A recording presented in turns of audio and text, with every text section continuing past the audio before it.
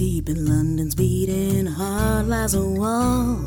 A locked door it be, if you know the call. For if the wall steps aside, be not afraid of what you see, 'cause the wizard world is opened up, as has the Griffin. Hello, everyone, and welcome to the Shriekcast, no longer a Harry Potter reread podcast. I am your host, Cece.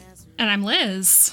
And Liz, I was thinking about talking for the whole episode, like the way that the book we're reading describes the capital accent. Who knows what the capital accent could be? Well, they describe it really vaguely. What do you think it could be? Oh, we have a fun one this week. We're jumping the gun a little bit here, but that's just a little taste of some of the content we have to talk about in the book we're reading. A blast from the past, revisiting this book, or visiting it, I guess, for the first time. Do you get the sense, though, reading this, does it feel like you're unlocking a lot of 2000s mysteries? Yes, it does. Yeah. The Hunger Games was I never read it, but I was hyper aware of it being popular, and reading it now, I'm picking up so many. I mean, it's like anything, right? Where you watch a famous TV show that you just never got around to, or something like that, where it's like, oh, now I know where all of these references come from. I'm definitely having that experience reading this now. Yeah, it's like secondhand nostalgia. Yeah, or having someone else's nostalgia explained to you. Yeah, exactly. Speaking of, you've been on a hunt. You've been on a cool project, trip that I want to hear some about. Yeah. Speaking of nostalgia, for sure. I've been collecting some rare items. Picking up mysterious trinkets. What have you been collecting? Yeah, you can just go online and collect rare items. And luckily, my quest right now is to put together as close to a complete collection of 7th Saga / Elnard merch, which for anyone who doesn't know is an Enix RPG from 1993. This is such a cool goal. Because there isn't any, basically. So you've got to really, really find some interesting stuff, like magazine issues from 1993 and shit, right? Yeah. I just ordered a print ad from 1993, and it's perfect too, because you find those sellers on eBay that sell print ads for old retro video games. So there is a market for that. But this game in particular has no demand. So it's all cheap but hard to find. Yeah, it's the perfect the lethal combo of wasn't popular at the time and also hasn't really had much of a there's not really a 7th Saga renaissance happening in the way that there has been for a lot of old RPGs and stuff, right? Mm-hmm.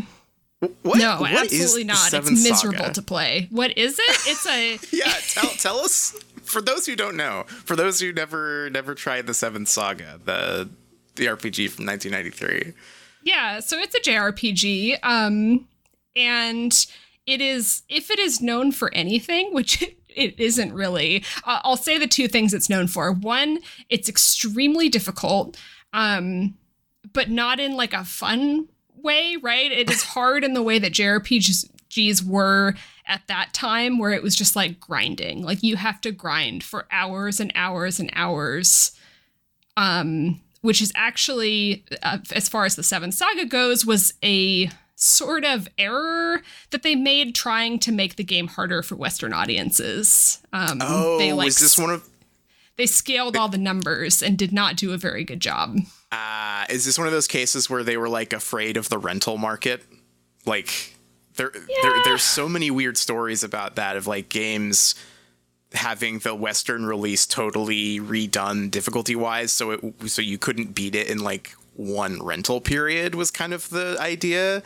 Resident Evil had this on the PlayStation, and I think Metal Gear had this. That's why there's like European Extreme or whatever on the... Yeah, I don't know if that has ever specifically been cited for this game, but it would make a lot of sense. I think Elnard takes 20 to 30 hours to beat, and the Seventh Saga takes upwards of like 80 to 90 hours to beat. Holy shit. In pure grinding, right? And this is like getting way into the weeds, but kind of the feature that the Seventh Saga was known for is that there are 9 playable characters, and it's like super bare bones, but at the time was very cool that like they all have slightly differing experiences when you play.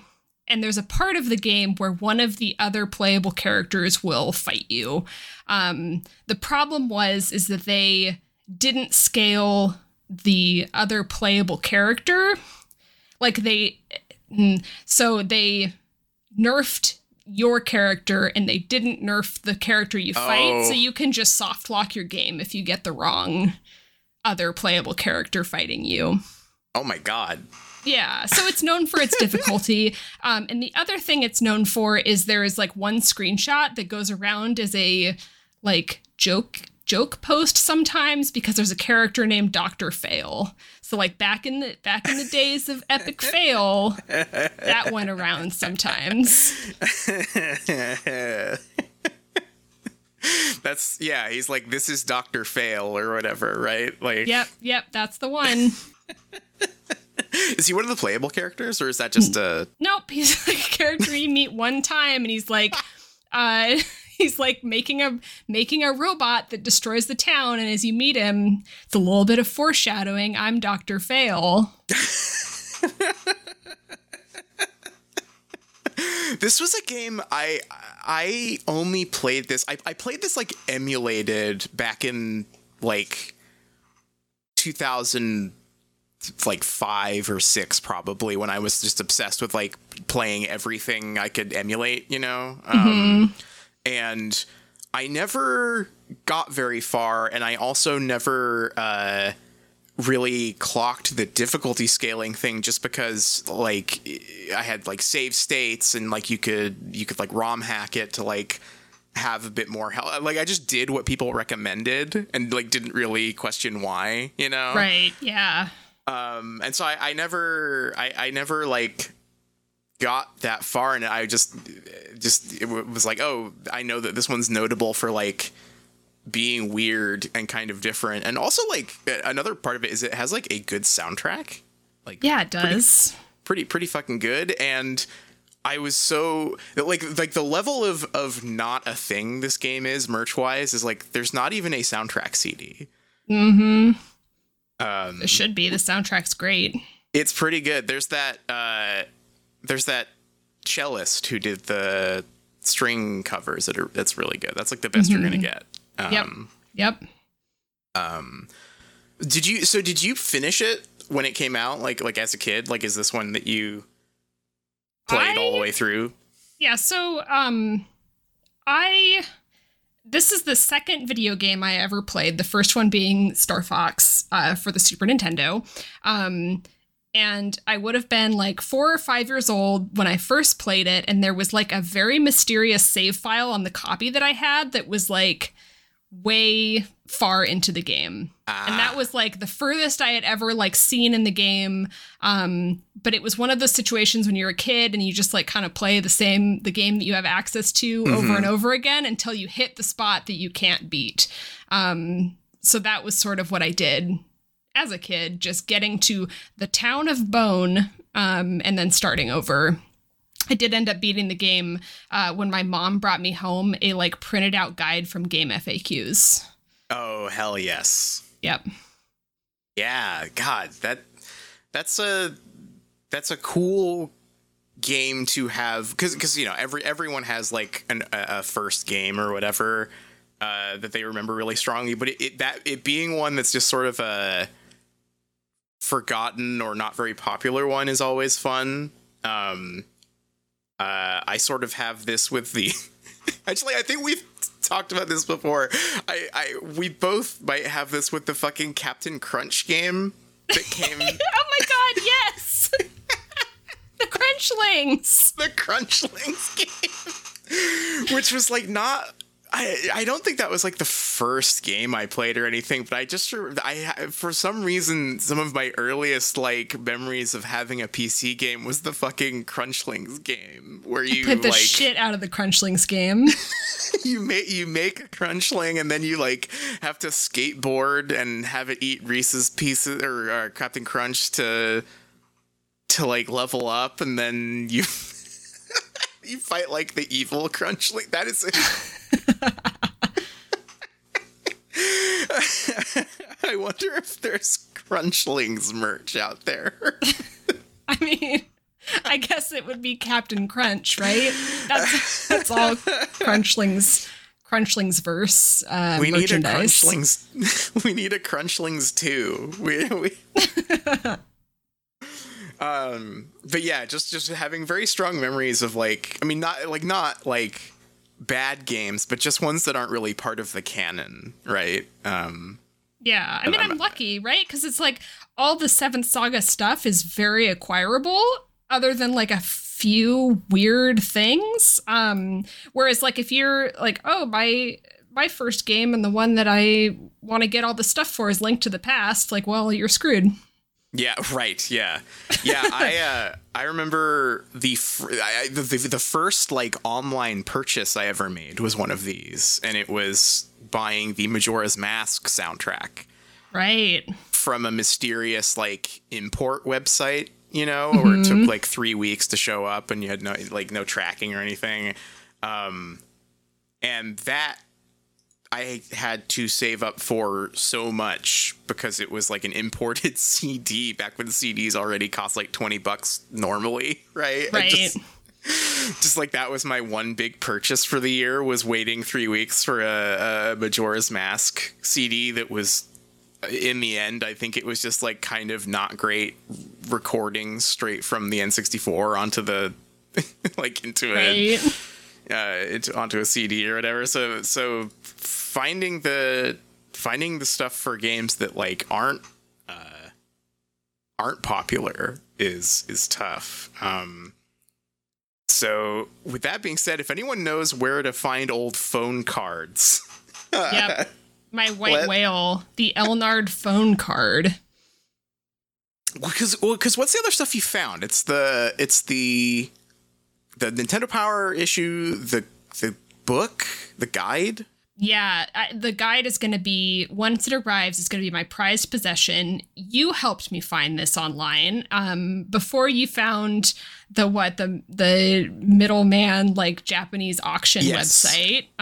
Yeah. Listing. I could only find like 2 historical listings anywhere else. It is the Elnard Encyclopedia of Adventure, which is just a Japanese game guide for Elnard. And there's like one blog post that posted pictures from it. I'm very excited. It has a completely inexplicable cover and like weird photos of real life locations inside. It's like a photo of the Vatican or something on the cover. Yeah, why? It's very strange. It looks like a woman's Bible. Not a woman's Bible, a women's Bible. You understand. It's got that like it's a very 90s shade of purple, the whole book. Yes. And has this photo of the Vatican, I think, or some sort of basilica type thing, right? Like it's a very I guess this has just got to be because maybe the game just didn't have that much concept art that they could have. I'm so curious about that, like if they just did all the art like in the sprite art basically and just didn't have anything to like use as material for something like this. But it's very unique looking. I kind of like it. Yeah, it's neat. I'm very excited for it to arrive. When it does, I'll post pictures of it because it's so cool. Yeah. I found the Nintendo trading card with one of the characters on it. I have the 2 issues of the manga that came out, which is very strange. And it came out under the the name The Seventh Saga not under Elnard, which is very strange. Oh, in Japan it came out as Seventh Saga? Mm-hmm. Oh, right. Okay. Interesting. Very weird. Yeah. So that's reminding me, because there's also the Elnard watches that we found. Yes. Which I was like freaking out when I saw those first, because I was like, how crazy would it be if one of the few pieces of merch that existed for this thing is a watch, after we both got obsessed with watches. But as far as I can tell, it's a completely unrelated watch company that just used a very similar font. And I'm kind of wondering if the name for the game was inspired by those, because they were a Japanese watch company. I can barely find anything about them. I think they might be related to Alba, which is now part of Seika. But like, it's just like this whole thing where I'm just curious if maybe by the time the manga rolled around, they were like, you can't name it that or something. I don't know. Like, I'll have to pick up one of these watches because it's too perfect. Like it'll be like an honorary member of the collection. Yeah. Some of them look pretty good too. Like they'll be worth wearing. Yeah, there's a cool one. I almost picked it up, but it's just like a little on the edge of being like too dinged up. I don't know. Maybe we'll I'll keep grab an eye it. out. Yeah. We'll keep an eye out. There's got to be some good ones. Here we go. I found, okay, so we were just talking about the buying the magazine ads as posters thing. Mm-hmm. Found one for the Crunchlings game, which I guess had a full-page magazine ad. What? And you gotta get it. Guess what's coming to breakfast? Oh my god. It has its own illustration. Yeah, it's there's a Crunchling eating some Captain Crunch next to a lava lamp while one of the evil. I'm just realizing now that this is Gremlins. It's like reverse Gremlins. If they don't get their Captain Crunch, they turn into the evil Gremlin. It looks like. Oh. The Crunchium thieves are out to capture the world's supply of Crunchium, the stuff that makes Captain Crunch cereal crunchy sweet. But you can stop them. Get this full length. Okay, let's not overpromise here. This full length CD-ROM game free inside specially marked double packs of Captain Crunch. Team up with the captain and his Crunchlings to save the Crunchium. I did that. I did all that. Yeah, me too. I think I did it many, many times. The replayability is insane. There's like 3 different kinds of Crunchlings. Yeah, there's a skateboarding minigame. Yep. There's like a volcano one. Yes. Yeah, that's like the last level, I think, maybe. But you can also buy the CD. It looks like people are selling the CD. For how much? I wonder if this is still... Ooh, $25. Kind of a lot for Captain Crunch's Crunchling Adventure 1999 rare vintage PC game. But... It's all true, though. It's all true, and it's worth it for those little guys. I had to beg for this because I was not getting sugar cereal every day. Yeah, I'm just realizing my parents must have bought a double pack of Cap'n Crunch. Yeah. Interesting. Anyway, the wide world of merchandise for games that nobody remembers. The phone card for Elnard is like very cool and the hardest thing to find, I think, because yeah. I don't think that it is acquirable, really. Oh, we can figure it out, I am sure. I've been looking at like lots of phone cards from that time to see if anything pops up, but we'll see. I think that the guidebook is honestly like the hardest thing to have found.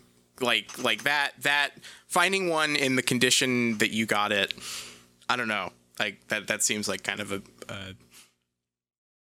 that's like the big thing that was released, I guess. So definitely. I'm still like until it arrives, I'm like trying not to get too excited because it's like the coolest thing ever.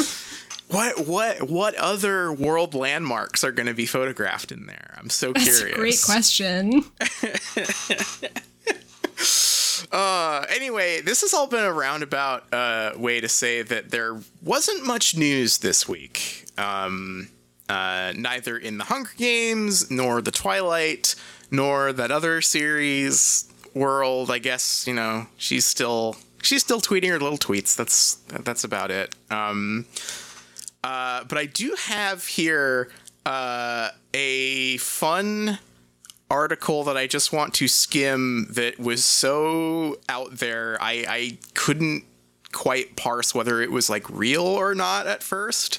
From a new website I'd never heard of called Her Campus, which is an online magazine, according to Wikipedia, targeted at the female college student demographic. They were presented with the Amazing Young Women Award by Chelsea Clinton. Endorsement I can find here. But this is the odds are in their favor, my ideal Hunger Games tribute lineup.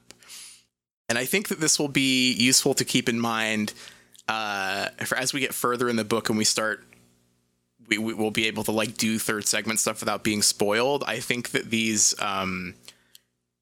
like Hunger Games rosters and stuff that people come up with is going to be like the bulk of that content. Wait, but like, am I putting people in it who I want to die?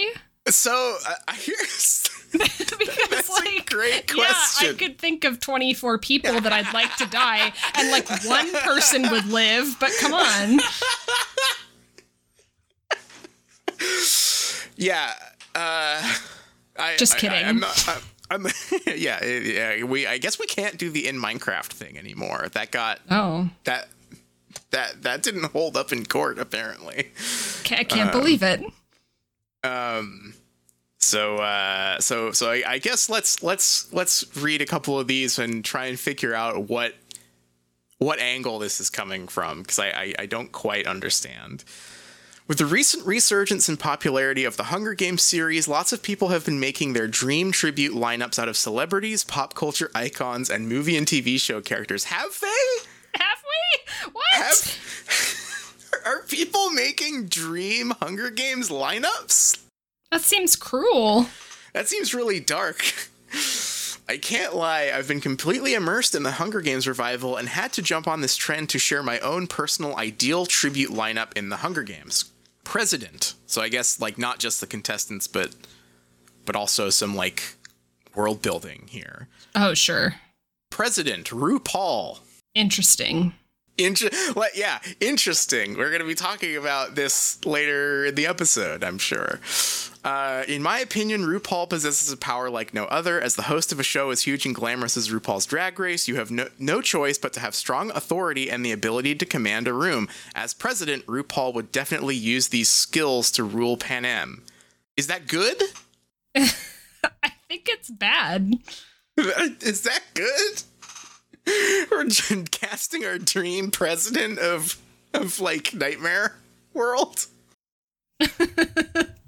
Okay, here's where things start getting really. This is where I was like, hold on. I was curious if this was like a AI article, but I don't think it is. Game maker Eric Cartman from South Park. If you've ever seen even one episode of South Park, you can imagine why Eric was the obvious choice here. I'm going to be real with you. No, I can't understand that. I'd pick the Saw guy. Oh yeah, Jigsaw. He'd go crazy on a Hunger Games game. Yeah. I can't think of anyone more equipped to make the most out-of-pocket, thrilling game. He would cause copious amounts of mass destruction, and imagining him and RuPaul working hand in hand is a hilarious image in my mind. What are you talking about? Okay, Master of Ceremonies, Wendy Williams. I will agree with this one. This one sure. I could see, actually. Sure. Yeah, why not? That's how the killer gets you, you know? That's that makes sense to me. So, and now we kind of break things down by district, because the districts are, like, have their own theme, right? So I'll just go through these. District 1, which is luxury, Jay Gatsby and Trisha Paytas. What? Jay Gatsby from The Great Gatsby and Trisha Paytas. Okay, but Jay Gatsby's from The Great Gatsby. These two were my immediate picks for the representative tributes from District 1. Jay Gatsby would refuse to be in any district except the one centered around luxury, and I feel he would be the kind of guy to think he had such a good shot at winning that he volunteers. You don't get to pick. Yeah, also,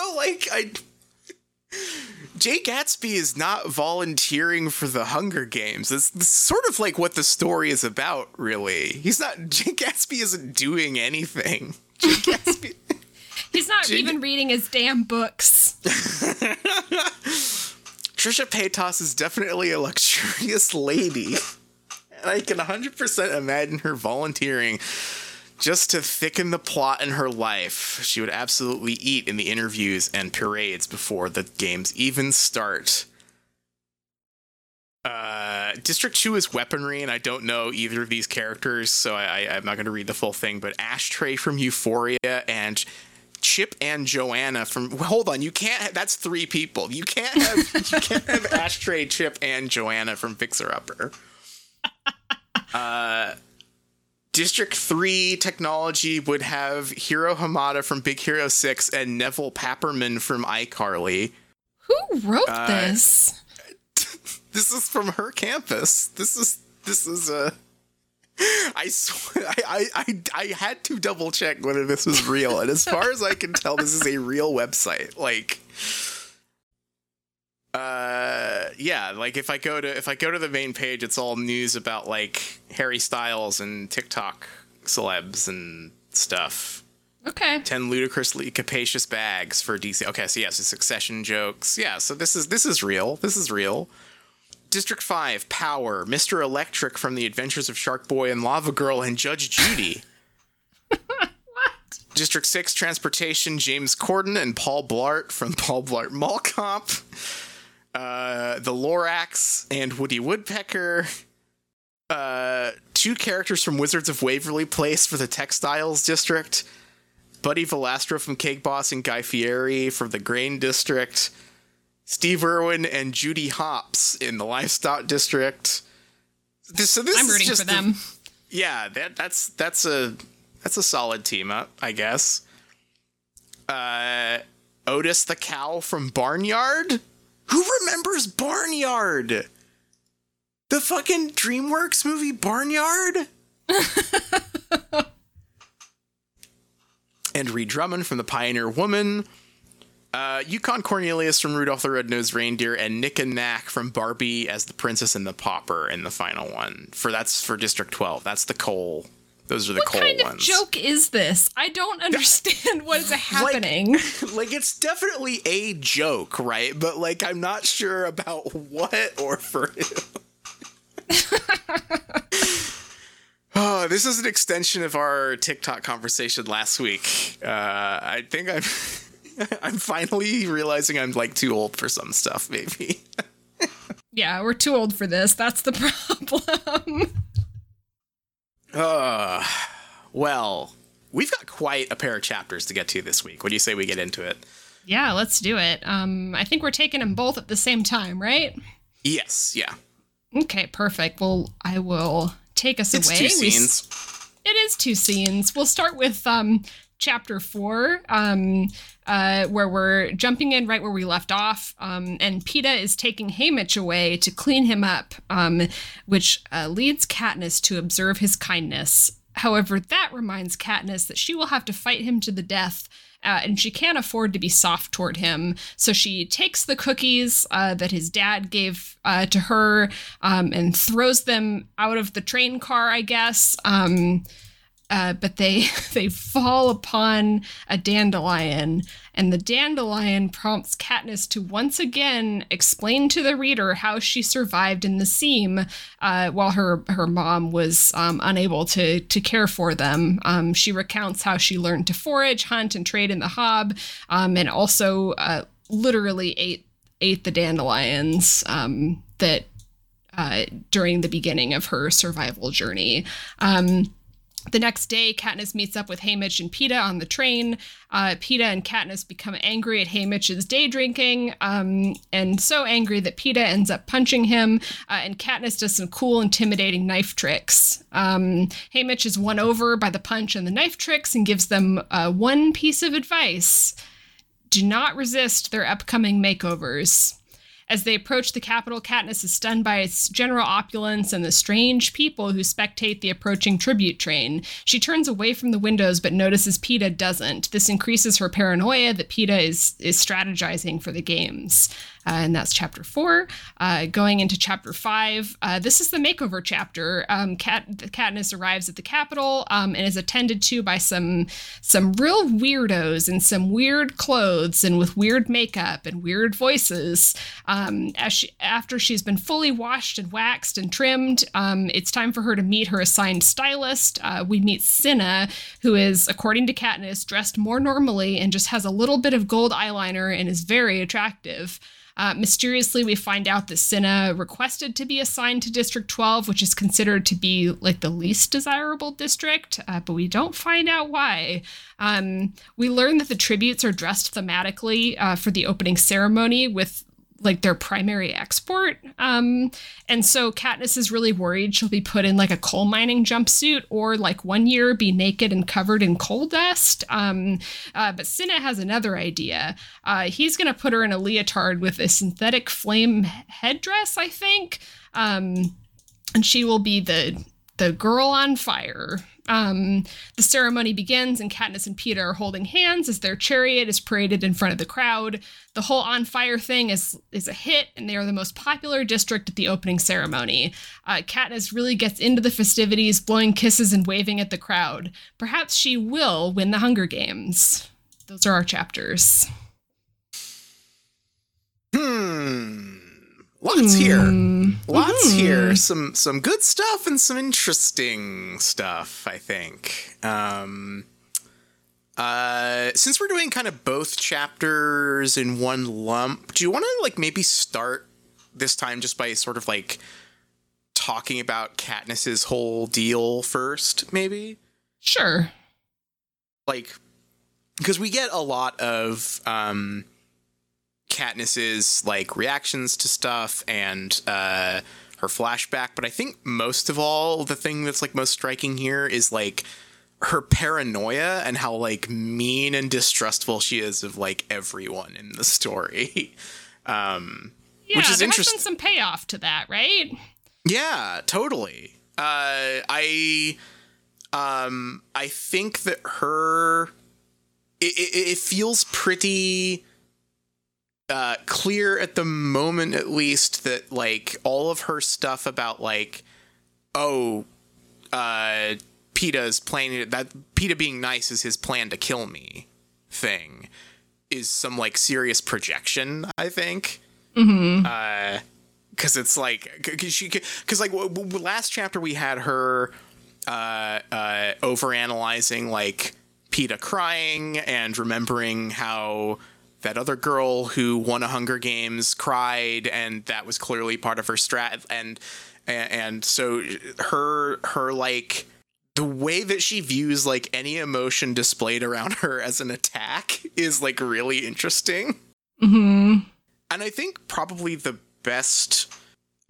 the best handled aspect of her character and the novel so far is this like very, very believably damaged worldview, I think, of like everything is my responsibility, and also everything everyone else does is an attack on me, you know, just that makes sense, I think, with the stuff she's gone through. Yeah, I think that is, I agree that that's probably the most well done thing so far. I think it comes up a little bit in her like recounting her relationship with her mom. I don't know if you want to get into that right this moment, but totally, yeah. But yeah, she talks about when she's like providing for the family, and she recounts like a specific memory of her mom like trying to say something like lighthearted. I wish I had it in front of me. You eat like you'll never see that again, is what she says. Right. And then Katniss like immediately is like, well, if it wasn't for me, we wouldn't see it again, or we wouldn't see it tomorrow or something like that. And then it's like she thinks like that shut her up or something. Like she really is just like attacked by the world. Yeah. When we were chatting about this, you described it as Katniss is the mean husband in a drama. Yes. Which totally, yeah, like 100, like this is a Mad Men scene, right? Or like any number of like historical dramas, right? But like she is, it's interesting that she sort of like steps into this like cruel protector role very quickly. What's interesting is, do you get the vibe from the scenes with her and her dad that we've like gotten in this book so far? Like, she's not picking this up from her father. No, he generally, like, he comes across as like very gentle sounding. Yeah, like gentle and like maybe like clearly very knowledgeable about like survival and stuff, but like maybe a touch like over optimistic and naive, perhaps, or like every scene, naive's the wrong word, but like every scene that Katniss has remembered about her father is that he has this like very gentle humor about everything in this like shitty situation they're in. And I wonder if her sort of like insular and kind of spiky reactions to everything is almost like, because, you know, the way that she has like perceived weakness in every other person around her is like, is this her processing the thought that like maybe her father was weak too, you know? Like yeah, that's what happens. You get vaporized in the mines if you're weak. Yeah, if you're weak, you get vaporized in the mines. Nothing. Yeah, it's just totally. Because she just has none of the warmth that she remembers her father having. So it's not her sliding into his role, really. Which I think is nice, because I think that could have too easily... that could have been like too pat, I guess. But her fulfilling the same role for the family that he did, but being a very different and kind of crueler person while doing so is... I think much more interesting than just becoming her father, right? Yeah. And it's funny, like, even her, like, thinking back to her relationship with her mom, where she's like, I guess that could have been better. At least I didn't drown the cat. Yeah, she's so horrible. She has that like moment of self-awareness where she's like, ooh, the last thing I did at my mom was yell at her. But I guess I did also say that I loved her before that. So maybe it evens out, which is really funny. Yeah, I just a very, very interesting interiority to her. That just fully more what I expected, I guess. It's because this is the sort of like dour, cynical, self-reliant kind of character I was expecting, that was hard to square with the like above it all political genius that she was in the first couple chapters. But that's like gone now. So I'm happy that it's meaner, I guess, is the way I would put it. Like, it's that part I think is excellent. Yeah, totally. I think it just goes to really hammer in that, like, it's so funny that she didn't, or like, not funny, but it's like the bit where she was like, yeah, well, teaching Prim how to do any of this was a lost cause, while she's like describing how hard it was for her to do it as a kid too, you know, just like never gives anyone around her a chance. I don't know. Interesting stuff. Unfortunately, it does sort of revolve around this very trite stuff with the dandelions.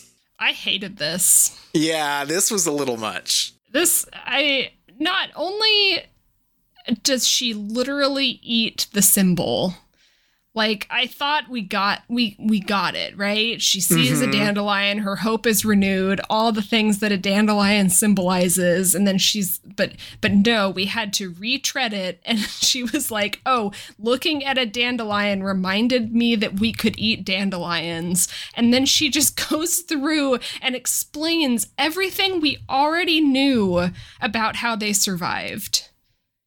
Yeah, it's like, it's too many, like, symbols clashing at once, because you have her throwing the cookies out the window, which I think is a good image, right? But just, like, this is her taking this, like, act of kindness that was given to her by someone and just, like, tossing it out the window. Okay, got it. Which she basically literally says, too. Yes. She's like, I take this kindness and I throw it away. That's not exactly what she says, but it is very literal. So, like, that's a good image. And then they land on some dandelions, which I think just on its own would be a bit much. But then she notices it, and then she comments on how it reminds her of what dandelions symbolize in the story. You know, and then also the story that she tells to explain that is about how they ate dandelions. And I'm just like, okay, I fucking get it. I get the dandelions thing. Yes, they are strong, they're edible, they're resilient, they're very common and still beautiful and worthwhile. Got it. Okay, thank you. Thank you, Katniss. I get it. Wow, well, don't forget, they also ate Katnisses. They also...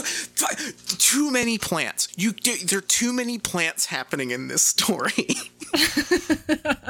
You get dandelions or you get Katniss, but doing both and then having her dad explain that she's named after Katniss because it's resilient and you can survive, and it's too much at once. Yeah, I think the only new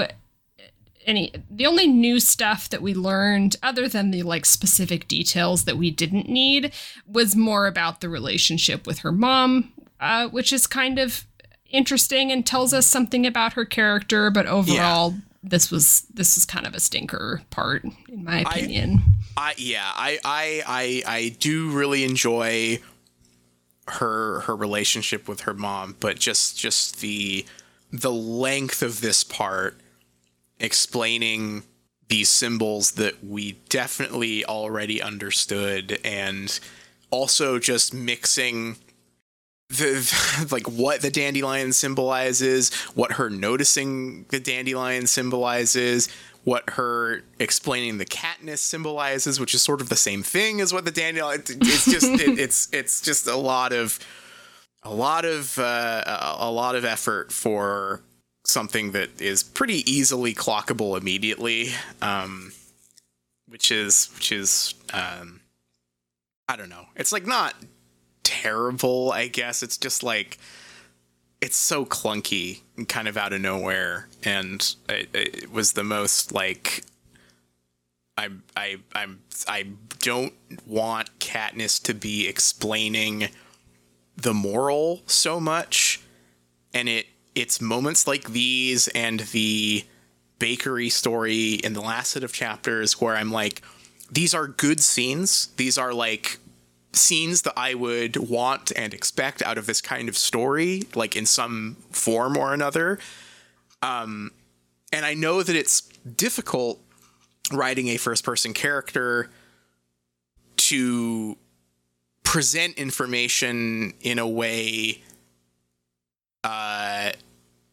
that doesn't feel like it's over-explaining, right? I mean, like that. That's just when you're writing a character explaining stuff and noticing stuff, it's very hard to make characters noticing things and explaining things not feel like having things that are obvious explained to you, right? Mm-hmm. But the problem I have with it here specifically is like, not only is it kind of going a little hard on those details, the way these scenes are deployed when we're sort of getting like one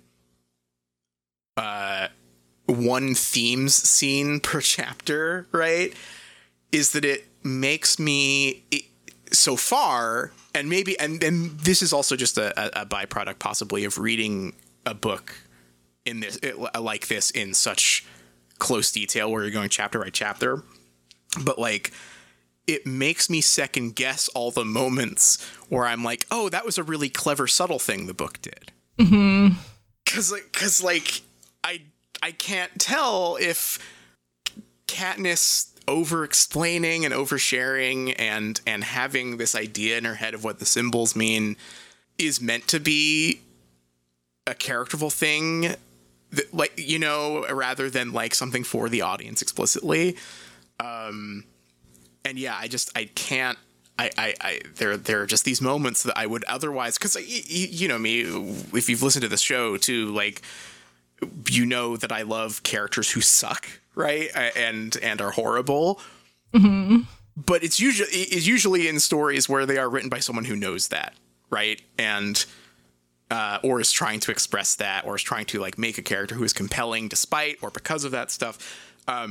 But the way that works is usually just in the crafting of a character who is defined by what they notice, what they think, what they believe, and what they are blind to, or what they misinterpret, or whatever. And that's a lot harder for me to calibrate when I'm reading, when sometimes the character just notices every little literary detail possible, and then sometimes they don't, right? Like, just I don't know. I right now there's just like there are so many scenes that I would have loved, like scenes that are like horrible, like really mean things that Katniss has observed or said, that I would probably still like if I had a better grip on what the book was doing with that stuff. That at the moment I sort of just have a big asterisk next to, like, is this Katniss's opinion or the author's opinion, right? Like, right. Yeah. Very, very difficult to parse that kind of thing sometimes. Yeah. Yeah. I think this chapter is like, because I was really unclear on that last chapter. Like, I couldn't figure out author voice versus Katniss. And I think this chapter gets closer to Katniss. Mm-hmm. I believe in the character a little bit more than I did before. Yeah, there's definitely, I mean, like, all this stuff with her cementing her paranoia, I think, is the best part of these chapters. Like, her paranoia and her assuming the worst of every action taken around her is palpable, and I think is the strongest aspect of her character at this point. It's just that, like, whenever the story, it's almost like the story can't, at the moment at least, doesn't feel like that's part of the theming. Mm-hmm. If that makes any sense. Because I feel like it is. Like, the politics that this book is exploring, the class dynamics, the economic dynamics, the culture shock stuff, these could just be the themes, right? But instead, we have these moments where instead a very broad and more fairy tale style symbol will be focused on. I mean, just like the dandelion stuff, right? Mm-hmm. Where it's like, I don't know if I need the dandelion or the fire or any of that stuff to be such a prominent symbol. Where it's like, to me, the strongest symbol is like Katniss assuming that her friendly neighbor is trying to kill her. Yeah. No, yeah, I think so. The dandelion thing is really funny. It's just so much. There's a lot dedicated to the dandelion thing. Yeah, I really did a double take because I apparently got the wrong idea from, well, not the wrong idea, but when we talked about the chapter where she recounts the PETA story with the burned bread and stuff and saw the dandelion, I misread that completely as I thought that she had like an epiphany based on the symbol and what it symbolized to her. Mm-hmm. Wrong. Wrong. She was like, oh yeah, I can eat dandelions. Maybe it'll all loop back because to me, the dead obvious thing with the dandelion is that it's like, it's a beautiful, colorful flower that is very common, and you can't get rid of it, right? And that's like, that's the people, you know? It's like that kind of thing. Yeah. But maybe her, like, seeing that and going like, yum, yum, I can eat this, is like more of her kind of using people, but that also doesn't really work because she does actually need those to survive. So maybe I'm just talking on my ass there. I don't know. It's like symbolizing too many things at once, right? It is the symbol of the people. It's a symbol of hope. It's a symbol of food, and it's also literally food, right? And also they're eating it, and so they're eating just there's a lot wrapped up around one object here. It's a bit much. I feel like the dandelions are this book's Quidditch. Just like we're gonna get this explained to us every time it comes up, right? It better not come up more. I've had enough. Do you think she's gonna see any dandelions out in the Crucible? She fucking better not. We are going to be on Dandelion Watch from now on. Will Katniss be seeing and eating dandelions out in the wilderness? What do you think of the before we move on, we talked about the Katniss as well, the plant. The tubers. I am not too proud to admit I had to look up if these were real. I am not proud to admit that I didn't know and didn't look it up. I looked it up because I was like, I'm not 100% sure. The thing is that I'm not like a botany person. I don't know anything about plants really. And so I was just like, I think I've really had my my radar for this book scrambled by the Mockingjay thing. Right. Because there's like genetically engineered birds and dogs and stuff in this. So I'm like, maybe it was a special plant that was made up, but no, it's a real plant. But everyone in this has Dragon Ball names.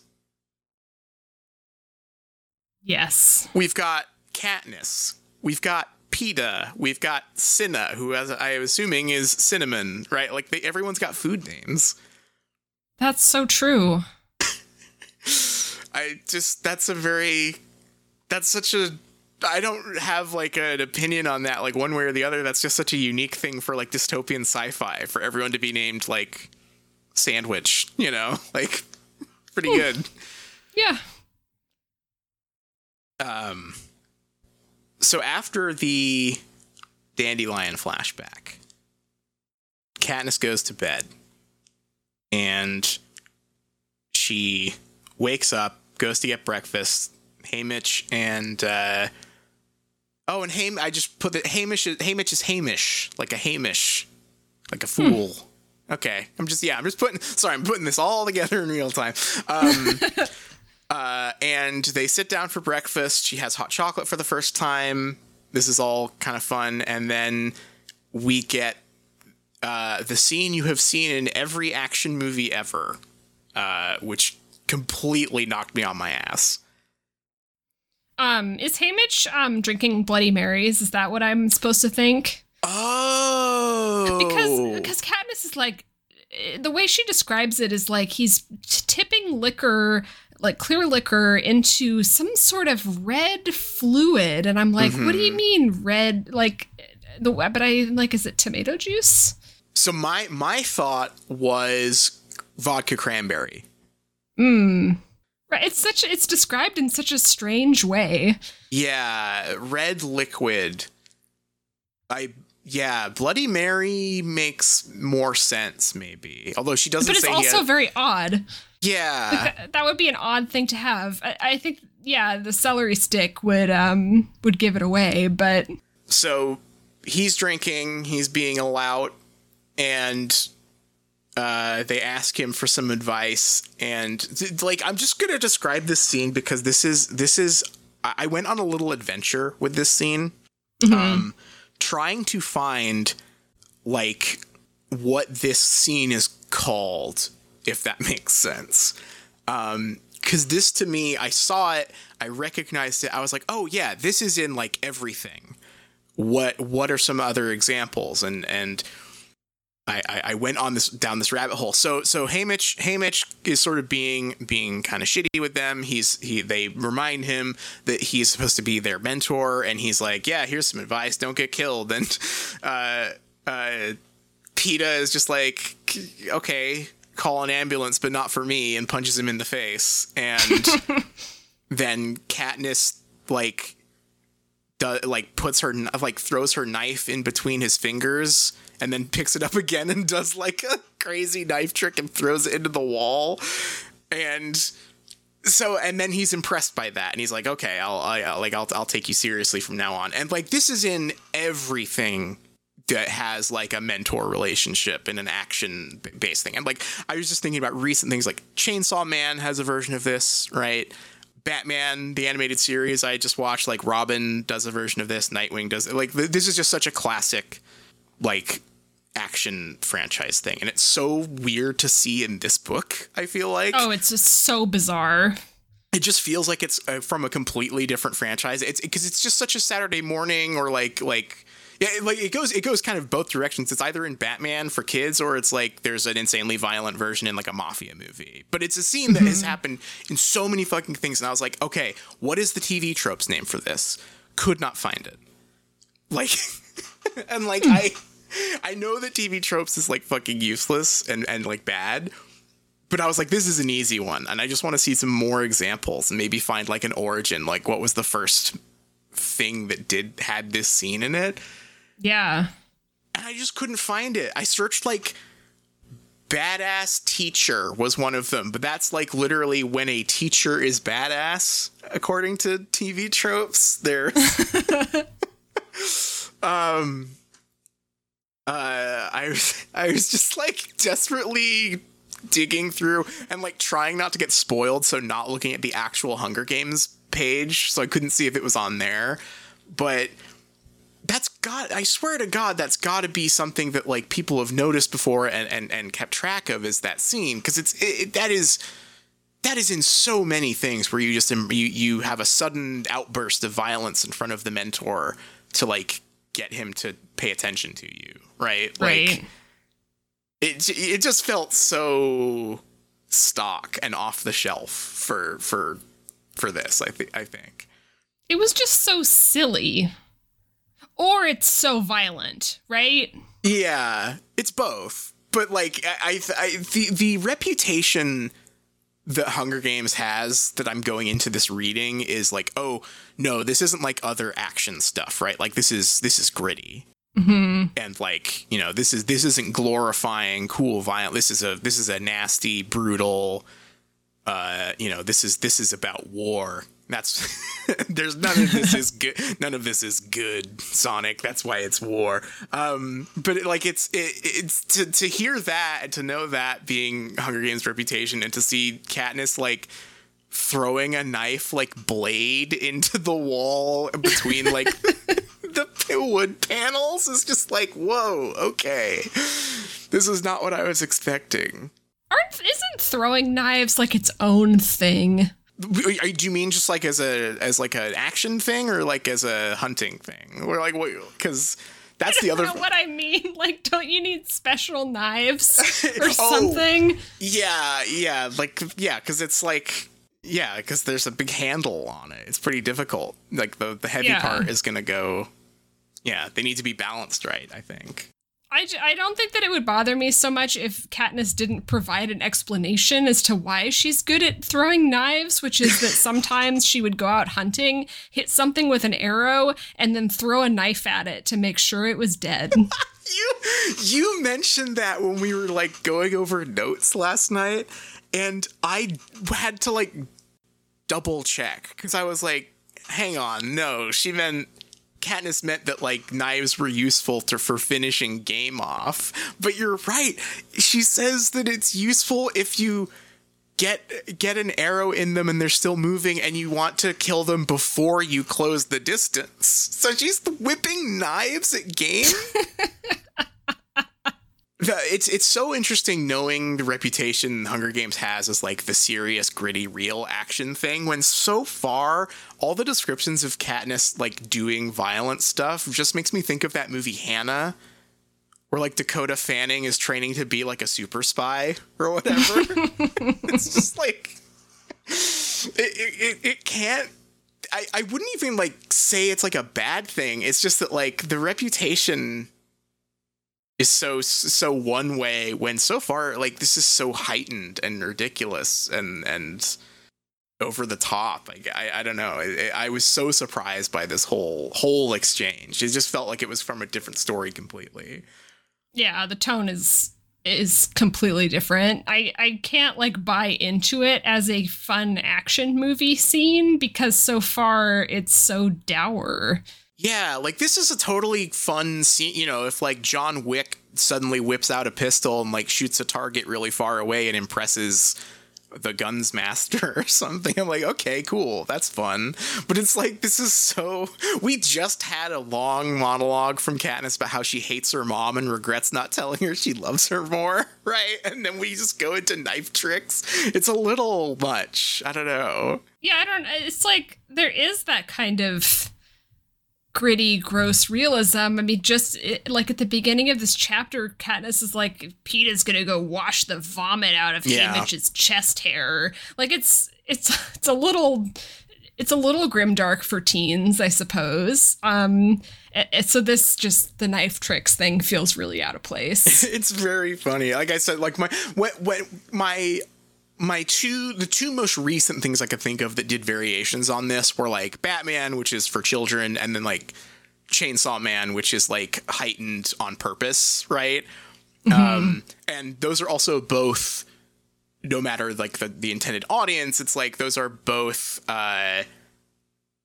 like pure like fun genre fiction-y stuff, right? Like not quite the same tone that Hunger Games is going for, I guess. It just feels so out of nowhere. I'm very curious if this is like a one-off or whether we're going to be because like we were talking last week about how like there's going to be like a training montage probably at some point, right? Mm-hmm. And I'm just so curious how many more like action movie and like martial arts movie cliche stuff there's going to be in here. Not as a criticism of those things. I love action movies and martial arts movies, but it's like it's not totally not the vibe I expected going into this. Right. Why don't I remember the Chainsaw Man scene? The Chainsaw Man sort of does a version of it that's like they keep trying to do it and failing, you know, because it's like Operation Super Smart and stuff. Where where they're trying to like get or like when they first meet what's his face and they like try to fight him while he's teaching them. Okay. He's even like a drunk old bastard, you know. It's oh, I wonder. There's so much. This is totally off topic, but Chainsaw Man having so many movie like pop movie references in it. I wonder. I've not seen the movies of Hunger Games, so I don't know what movie Haymitch is like. But I wonder if this is movie. I wonder if that is like derived from whatever the movie of Hunger Games was like. Isn't Haymitch Woody Harrelson? Oh my God, is he really? I could be wrong. Oh fuck. I thought Woody Harrelson's in the Hunger Games. That's not the worst cat. I'm so curious to get to the movies just because I know that the book fandom has, similar to the Harry Potter fandom, but maybe more so, has kind of an axe to grind with the films. So it'll be interesting to see it, like, because this is why I'm so hung up on this, because it's like if the fans dislike the movies for being too Hollywood, but the books have this scene in it, right? Like, that's the disconnect I think that I'm getting stuck on. It's like, no, it sounds like the book was always that. I don't know. I mean, you can't make a gritty R-rated film for 13-year-olds. Yeah. We'll get there. Yeah, it's going to be exciting. I'm looking forward to it because I truly know nothing about it. But yeah, let's. I think that the this chapter is sort of salvaged by this last bit where they pull up to the Capitol and Katniss and Peeta have like the very different reactions to the crowd. This is more tying into just the conversation about who Katniss is as a character, but her just like instant paranoia about PETA here is very funny, I think. All of his strats. First the crying strat. Now the waving at the crowd strat. Maybe the waving strat. Oh, he's got so many dastardly strats, that PETA. Doesn't she say, like, he's just trying to get sponsorships or something? Which, maybe I'm dumb, but I don't really understand the point of. I don't know how that helps them. He jokes that maybe one of the people in the crowd is rich. And I assume that that's him joking that, like, maybe I'll get a sponsorship out of being nice. Oh, okay. I think that's the the way. Strat. The being nice strat. But we kind of don't even know. Katniss keeps on talking about sponsorships. And I don't know what that means yet. I mean, this is a information will be revealed type thing so far. It's not a complaint, right. But like, she's gone on a lot about like, oh, you get sponsorships. Nobody wants to sponsor District 12. Then we don't. Or she mentions that like the sponsors don't like District 12 because it means that they have to go through Haymitch and he's like unpleasant. And so I don't know. I'm so curious what the fuck because like it's a battle royale, so like what are they sponsoring? Like, are they going to be wearing like jerseys with brands on them? That's kind of cool. Are they getting gear? Because like I thought it was all like on site, like you have to find shit in the wild. I don't know. I'm curious what that sponsor stuff means. Yeah. Okay. Now we got to really get into it. Makeover time. In the capital. Makeover time. It's makeover time. Take us through makeover time and what's going on here in makeover time. Katniss is getting made over by some real freaks in this chapter. Some real weirdos with some weird makeup and some weird wigs and some weird outfits and such, and she thinks that maybe they're not even people. This is unfortunate, I guess, is kind of the best way I can sum it up. The aim is wrong here. I understand what the target is, but the thing being lampooned here, I don't quite understand why. If that makes sense. It feels like this is my most generous take. I feel like the author watched like America's Next Top Model and was like, "Wow, they're so fake." Yeah, it's Top Model. It's like the description of the stylists starts with the accent. Maybe I am wrong, but reading the description of the accent, it seems pretty clear to me what they are describing here. Yeah. Why do these people speak in such a high pitch? Why do their jaws barely open when they talk? Why do the ends of their sentences go up as if they're asking a question? And then later on in another sentence, she adds, there's always a hiss on the letter S. And it's like, I have heard this bit before. It's like every episode of The Daily Show where Paris Hilton was in the news, right? Like, this is just like complaining about how young women talk. Like, or how like anyone young and femme-coded talks. Like it's just, this is very tired stuff. Yeah, that's a good way to describe it. It's specifically the ending everything with a question thing. And also, like, the why do their mouths barely open when they talk? You know, everyone's mumbling. These damn kids are just, they're mumbling. They have no manners. And everything's a question. And it's like, look, I'm not going to, like, defend Paris Hilton or whatever. But also, like, these were super cheap pops that, like, really had a lot less to do with, like, any real critique of, like, celebrity or, like, the concept of being a socialite, and more just like being mean to a woman for being a woman. Mm-hmm. There's no like critique of wealth or celebrity here. It's just like, oh, these women talk funny. Immediately rubbing me the wrong way with that.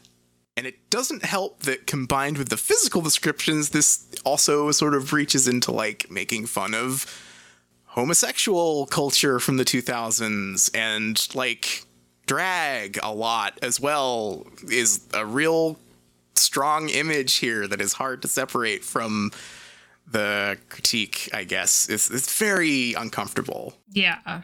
I was curious if this was a movie choice, but the movie seems to have done a very faithful adaptation of this. I haven't heard what the accent sounds like in the movie, though. No, me either. I assume that they just have, like, the bad guys have an English accent thing going on. That would be my guess.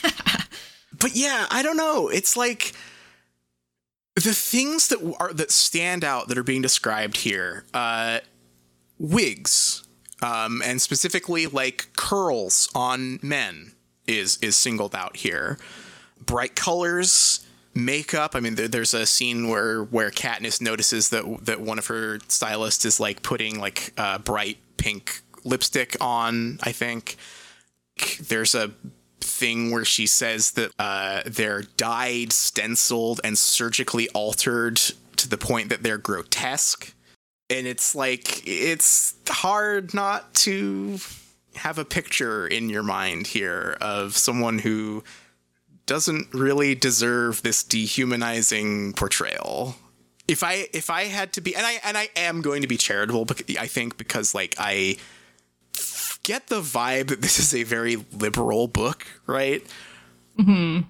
This feels like someone drew a line between Versailles and like classical kind of like courtly fashion stuff, where that you know, that just like the symbols of lavish wealth from like pre-French Revolution type stuff, right?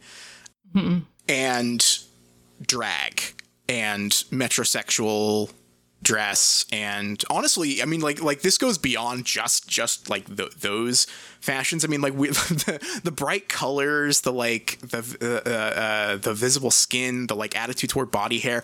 All of this is just like general 2000s like boho stuff. Like this is just like typical youth fashion stuff almost. And like the big mistake here, I feel, is the assumption that those are this like being a like stately man or woman in the French royal court and being like someone who annoyed you on TV with a fake accent are like the same thing.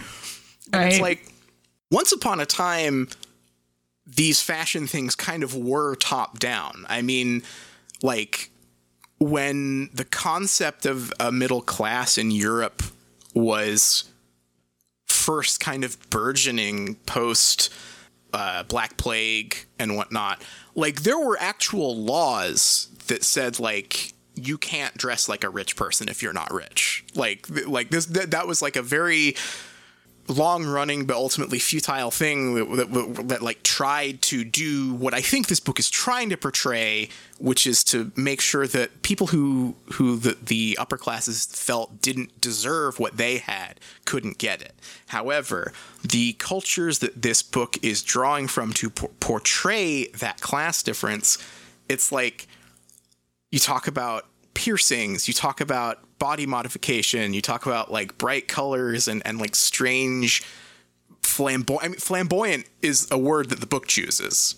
Oh, does it? I missed that. Yes. This is drawing from like queer culture and punk culture, and like you just look at like all of the famous like fashion subcultures from the 20th century and beyond, where it's like, you know, you have punks, metalheads, hippies, like hip hop, fashion. None of this stuff is originating with the upper class. This is all youth subculture and queer subculture and like middle class and even below. Like the punk, I mean, is a very much a thing that is focused on like on piercing and body modification and looking different and looking striking and colorful, that has nothing to do with wealth, right? And I just think that it's just a big swing and a miss, I guess. Just a connection that totally misses the context of where this stuff comes from. and who is the target of the book's ire here, I guess. Yeah.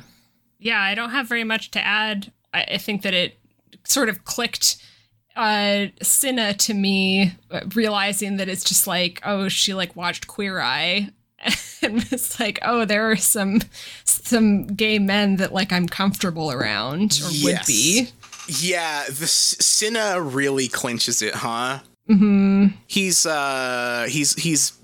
being self-expressive, but not too self-expressive around me. Mm-hmm. Part of this, this is what I was talking about when I was talking about how like having a hard time gauging whether or not I can be how much of a leash I can give the book on cruelty, right? Mm-hmm.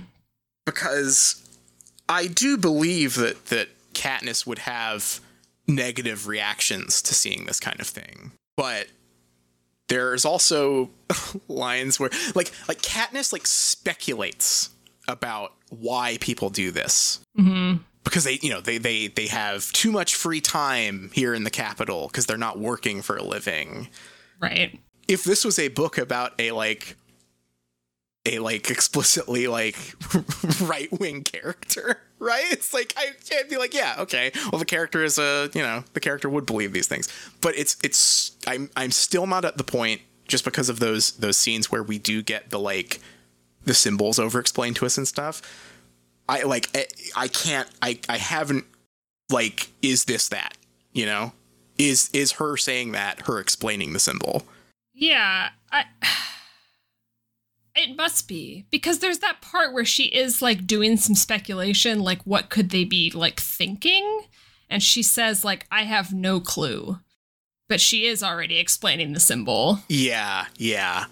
I just don't, I guess too, part of it is like, are we going to be seeing more of this? Are we going to be seeing much more of Cinna?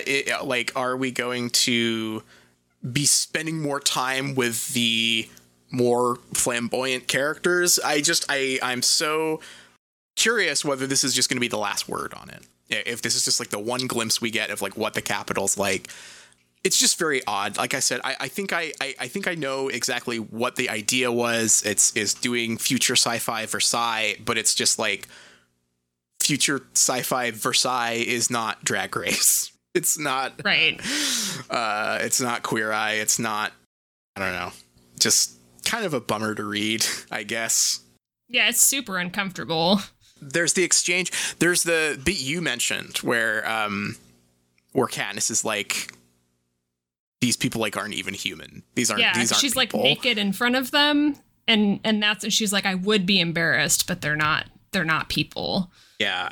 And there's a moment, this is my number one, like, I'm putting a pin in this because I want to be able to point at this and say like, oh, this is actually doing something quite clever, where after she thinks that, there's this moment where they say something kind of more like humorous, but I think in context to someone like Katniss, just as heartless, which is they joke that now that they've like made her over, she looks almost human. Mm-hmm. That could be a great scene if we are meant to be establishing some sort of like mutual misunderstanding between these two parties, which is possible, but I'm hesitant to let it off the hook just because of that, because I'm like, this could be the last time we see these characters.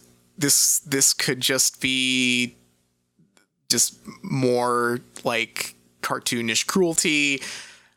I just get into a feedback loop when I think about this too hard. It's a little. Yeah, I guess we'll see. I assume we're going to see more of Cinna because we got that little tease that he requested District 12. Yeah. For some mysterious reason, so I think that my deepest fears are stuck on Cinna being the reasonable one, where it's like he's not being too weird, and too uncomfortably close to a lot of rhetoric from the mid 2000s about I'm fine with gay people as long as they're not like too gay around me, right? Like just right. the funny part is, it's like these characters, as far as we know, like aren't even gay, right? It's just like, it's really hard to not think about when this came out and what these symbols meant at the time, right? Like, if you have a character who is dressed in flamboyant bright colors and a lot of makeup and like oddly colored lipstick and talks with a very affected accent, it's like, well, I think I know the target of this joke, even if you don't say it, right? Right. Or even if you don't mean it. I mean, like, that's the crazy thing, right? Is it like, it could be completely unintentional, but this was the culture at the time, and products of their time, as all things are, will carry some prejudices that might not have been like considered going in. I wonder if this discourse is going to come up with the Hunger Games renaissance that we're in, or maybe we are the tip of the spear. The tip once of the again. spear is back. The shaft of the spear once again. Hey, what's going on with the capital fashion? Kind of weird. Yeah, kind of a weird one. There's something I do like in this scene, which is that, for as distracting as all of the stuff with the capital characters is, there's a lot about her kind of recounting what the previous District 12 tributes dressed as for the opening ceremonies and stuff, and sort of like outlining this very bleak thing of like, well, you're either a naked coal miner or you're just a sad coal miner, or you're a sad naked coal miner. And I did really appreciate that, just because like that does feel like a jab, like this sort of like statement art. Right. And there's something quite smart, I think, about this idea that, like, yeah, if you're gonna win, because the goal explicitly is to like win favor with the capital people, and it's like, yeah, the ways to do that are to like make them fetishize your poverty, or to fetishize you as like an object, but like that's it. You're not getting out of this without like being condescended to and used. Mm-hmm. But what do you make of the costume that Cinna comes up with instead? Synthetic fire. Another insane sci-fi reveal. What does that mean? What is synthetic fire? Fire seems kind of like a binary to me. Isn't fire just sort of happens? I don't know. It's like what is synthetic fire? It doesn't burn you, apparently. It doesn't burn you. I don't think it burns the cape either. I think it just like goes, like, which seems wild. Like this is a big discovery. If we could like make like these are stylists, but they're doing alchemy kind of, it sounds like. Maybe Katniss's mom can do this at her alchemy shop. Ooh. Oh, I guess we did get the apothecary. I'm just looking up synthetic fire. Because I was like, maybe I'm going to sound really stupid, and like maybe this is real. Our synthetic fire results from ResearchGate. Synthetic materials. No, there's synthetic materials that like burn differently, but there is no such thing as synthetic fire. No, there wouldn't be. Fire is just kind of fire, I think. If you've made fire, it's fire. There's like not, if it's something synthetic, then it's not fire, I guess. This is like a D&D item, like the ever-burning cape. It doesn't, it's like a cape and it's on fire all the time, but it doesn't burn you. It's very cool. I mean, it's a very striking image, it sounds like, but that is such a... this stuff has got to matter later. This is what's driving me crazy reading this so slow, is like, I like, for all my criticism, I am having fun with this, but I'm like, we've got bird drones, we've got animals going crazy, and now we've got synthetic fire. Like, there's gotta be like some crazy sci-fi tech twist coming that is gonna matter, because otherwise it's just like every now and then we get like a detail about the world that should be like earth-shattering. That just isn't. It's made me laugh every time. Oh, they're just whipping up synthetic fire on Drag Race. Like, whoa, that's crazy. We still got a coal mine, though. We still gotta mine coal, and like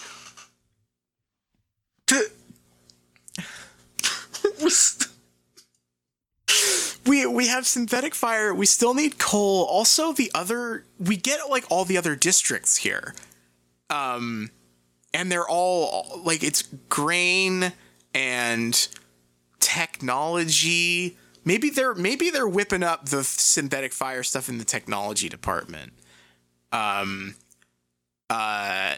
There's like factories was what like she was talking about, like factory worker ones. But what I'm really upset about is that we didn't get any of these described to us in the ceremony. You can't do that. You can't tell us that they are all dressed thematically with their like primary export and not tell us what the like agriculture costumes were. I want to know so badly. I hope that maybe next chapter, when they're like mingling with the others, maybe we'll get a description of the costumes. But I was dying. I was like, please, the fire one is already crazy enough. Please tell me what the other districts are dressed as, because that's what I'm here for, reading a sci-fi thing. I want to know about the crazy stuff going on. Do you think the fire is just another dandelions? That's 100% what it feels like. I mean, so the thing that I was saying about really appreciating the description of like bad art, right? The like, oh, you're going to be nude, or you're going to be like a characterized version of your poverty, right? Like those are your two choices.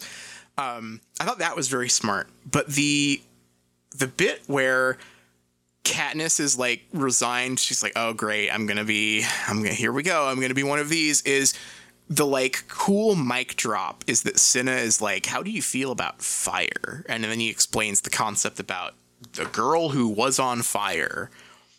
I can't help but feel like this is presenting a like scenario in which like those other pieces of art sucked, but what the good guy came up with is Katniss has a coexist bumper sticker on her car. Yeah, exactly. Yeah, it's just a little, I don't know, like her the cool dazzling alternative is just this platitude about like, oh, the girl who was on fire, which is just like really, yeah, I don't know, burn bright or whatever, but it's just kind of nothing. And also you're still in the Hunger Games. So I'm just like, it's not that inspiring. I don't know. Is this telling us that Katniss is going to die at the end of the series? Ooh. She's like being burned as sacrifice or something, or like, yeah. Would I bet on? We've got to like make. I think we've got to like make a running tally of like predictions that we have, and check on them, and like what episode we make them, and like how wrong we're going to be at the end. Maybe. Yeah, that could be fun. I'm going to say yes. I think this is she's going to die and become she's the girl who was on fire. Right. One of the books is called Catching Fire, right? Is that the third one? I don't know. Yeah, I think so. I think that's the third one. Yeah, that makes sense. She's going to die. She's going to become a symbol like the dandelion, but it's going to be a girl wearing a flaming cape. Maybe I'll change it in future, but for now, everyone can joke about how wrong we are or whatever. It is different. Just by the way, it does feel appreciably different reading a book where neither of us have read it before. Mm-hmm. And I'm sure that it's got to be maddening for some people listening, but I think it's a lot of fun for me. What do you think? Oh, it's a great time. I do like to have a little chuckle to myself thinking of everyone listening. listening and getting really mad. Yeah, no, this is a totally new thing, and it's like, it's different, but I'm having a good time. And so far, also, thank you everyone listening. I've been getting a lot of good comments, and like nobody has spoiled shit for us, which is great. Thank you for not doing that. I am enjoying going into this as like fresh as possible. But yeah, mark it down. Episode 3 of SHHG. I'm gonna say yes. I think that she's gonna die at the end, and it's gonna be she's on fire. Maybe she won't burn to death, but like that's seeing proper noun capitalized the girl who was on fire several times in this chapter is kind of an on the nose. This is important kind of thing. Remember this one kind of thing, right? Yeah. So yeah, I think that's a safe bet. Fun scene though, despite not having any of the other contestants' costumes. Maybe it just means that she's gonna get a kill streak. This girl's on fire.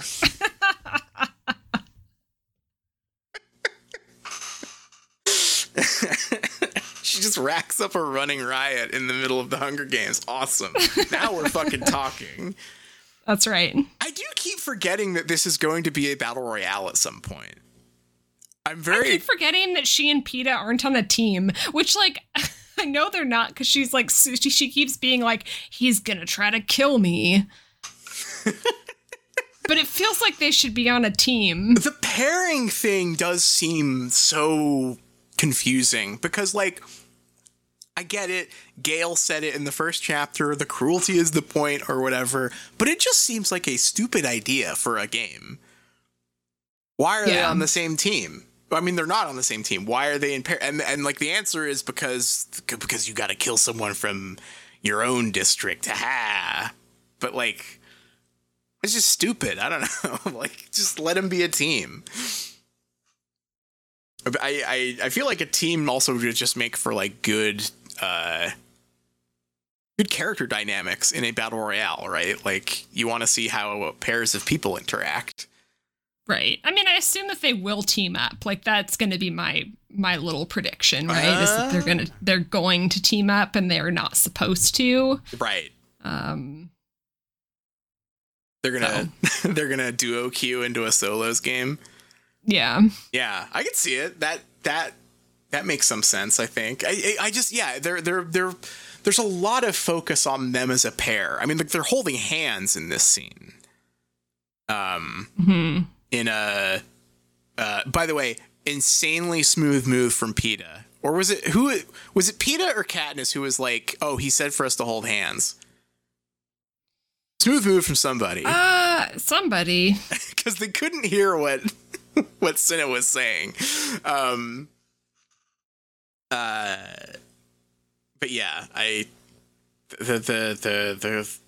again, the story has said it out loud. The cruelty is the point. It's all a nasty game to get people to stay underfoot, but it's just it's just not good game design, really, when you get down to it.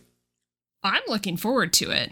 That's the thing about this book, is that I am a spectator looking forward to the Hunger Games. Yeah, I'm so curious, because now that we've gotten the action movie scene where Katniss does a badass knife throw to impress the mentor, I'm like, oh, is it going to be this badass when they're actually fighting? Because that actually sounds kind of cool.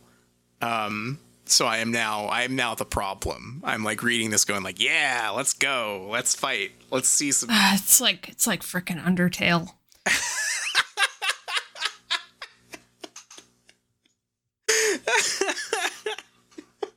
The book is gonna like get mad at us for doing something insanely awesome. It's like, yeah, I wanted to hear Megalovania. Sue me.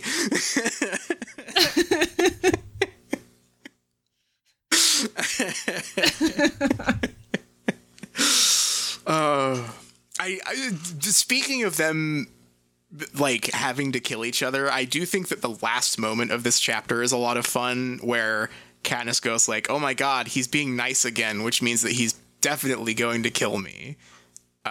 So I will do my best move. I will kiss him. It's very funny. Like, Katniss is a little demon. Katniss is a little demon in this. It's great. I'm gonna kiss him, but in like a taunting way. Sure. Like, yeah. Okay, whatever you say, Katniss. Great moment, kissing him right on the bruise where Haymitch punched him. He's not gonna take that in any sort of way. I'm sure. Good move. I'm sure that's gonna work out for you, Katniss. That part was a lot of fun. I like Katniss, or like I don't like her. She's horrible, but she's a great character. I think that's the strongest part of this book so far, is all that stuff. Yeah, she really got into the opening ceremony. She kind of just like jumped on board immediately. I know, right? Like I was asking for a little bit of like getting seduced by the wealth thing last chapter. I kind of got it here, like 10 times over. Yeah, she was like, "This rocks." What if you were in the ceremony? Would you be doing all? Would you be waving and catching roses? How much would you be playing this shit up? Because it's. I think I'd be doing the crying strat if I had to go to the battle royale. Certified strategy. I mean, that's the most devious strategy of all, according to Katniss. So you'd be a right. You'd be a foe to look out for. Mm-hmm. It is really funny. She's behaving like a queen in like a fantasy movie, you know, like being paraded through the city streets. Like she's catching flowers, she's blowing kisses, she's really getting into it, which is cool. I like that she's, like I said last week, like a propaganda's got to work on her sometime, and it turns out the answer was that when she is the propaganda, it works for her. Works extremely well. Works extremely well on her, which is a lot of fun. This was a much more fun chapter, aside from the first half where it is nightmarish, I think, reading the descriptions of the Capitol people. Yeah. Do you have any other scenes you want to discuss? I have one. I don't think so. It's kind of a big one, actually. But I think it's a good one and kind of an important one. It's Katniss having lunch with Cinna and pricing the meal out in her head. Oh yeah, that was pretty neat. Kind of the first moment of her political, like, awareness making a lot of sense and being, like, very characterful, I think. Just the fact that she was the primary like food finder in her family, and just like her just sitting there and like imagining all the labor that went into a meal that Cinna just like ordered was very fitting and cool, and like finally struck the right balance, I think, of her like having political opinions versus just having the author's political opinions, right? Yeah, definitely. This makes way more sense than her just like understanding the Hunger Games that she would go through and think about what she would need to do to acquire the individual ingredients was very cool. Yeah. Honestly, the one she described too sounded pretty good apart from the mushy grain, but like I could go for the turkey. That sounds all right. Like, yeah, it had goat's milk instead of cream. Goat's milk, goat cheese. Honestly, no pun intended here, but kind of goated. Yeah. Goat cheese. I love some goat cheese. So I think I'm ordering the Katniss one, not the Cinna one. But yeah, it's a great little moment. And it makes so much more sense for her to be like repulsed by that than like people wearing nice colors of things, I guess, is the like I get that she would sort of have like a knee-jerk reaction to whatever the people who make her life miserable wear, I guess.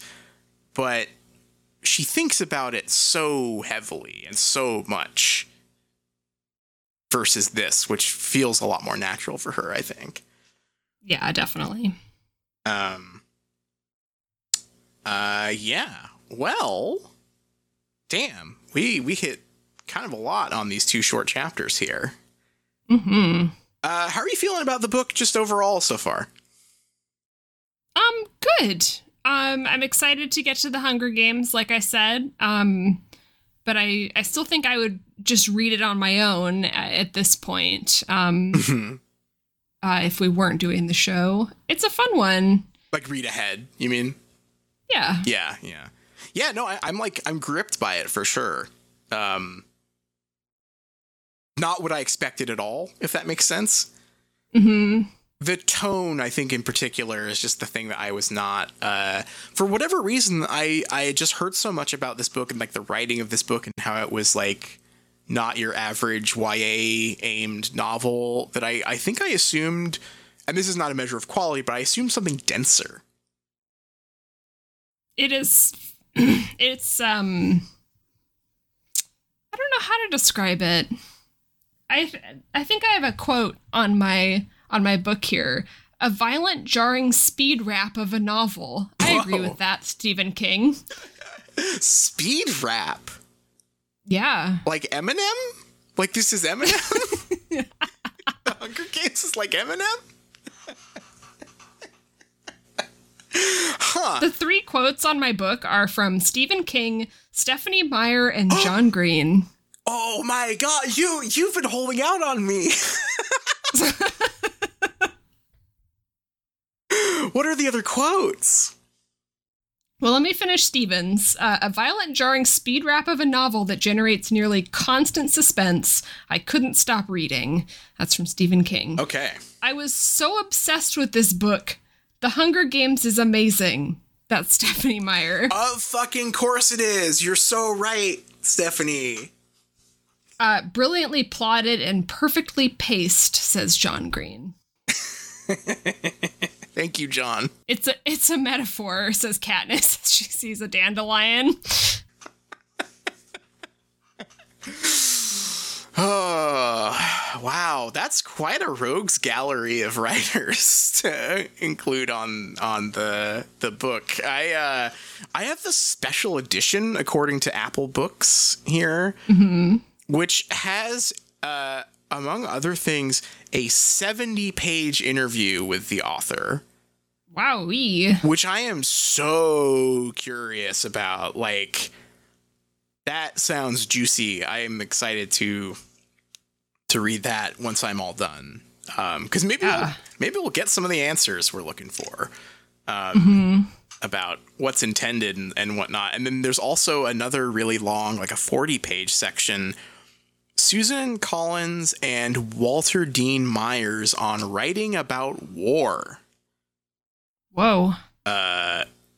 Which the more I'm thinking about it, the funnier it gets, because so far the violence in this book has been Katniss doing an epic knife throwing move like she's in a Blade movie. So not exactly a like gritty war tale so far, but we'll see. I guess maybe the other books could be about war. I just don't think this one is going to be about war. Yeah, it's about a battle royale. Like, yeah, I don't know. It seems so far there was a war in the past, but this feels very much like almost like a book about like there isn't war. There is like the authority of Panem is just like total at this point, right? Like they're making you fight for fun. There's no war that they're making these people go fight in for their like material needs at this point. Right. Very interesting. I don't know. We'll see. Well, how about we take it to the close? Yeah. All right, our theme song is currently Hot McGonagall by Cheshire Moon. Here's thanks to them, as always, for letting us use that as our theme song. You can find them on Bandcamp. You can find us at patreon.com/shriekcast. You can get early episodes, and we gotta do a common room soon. Maybe we'll do a deeper dive into Seventh Saga and whatnot. Yeah, I could talk about it forever. I would love nothing more than to hear that, but what are we going to be reading next time? We will definitely be reading Chapter 6, and my guess is that we will be reading Chapter 7 with how the pacing has been. Speed wrap. The speed wrap of the Hunger Games. Yes, with that said, happy Hunger Games. Happy Hunger Games. But there's a lady there, makes ocean roar seem tame. Better know what you're after if you catch her eye. 'Cause this hot mama is just a cat in disguise.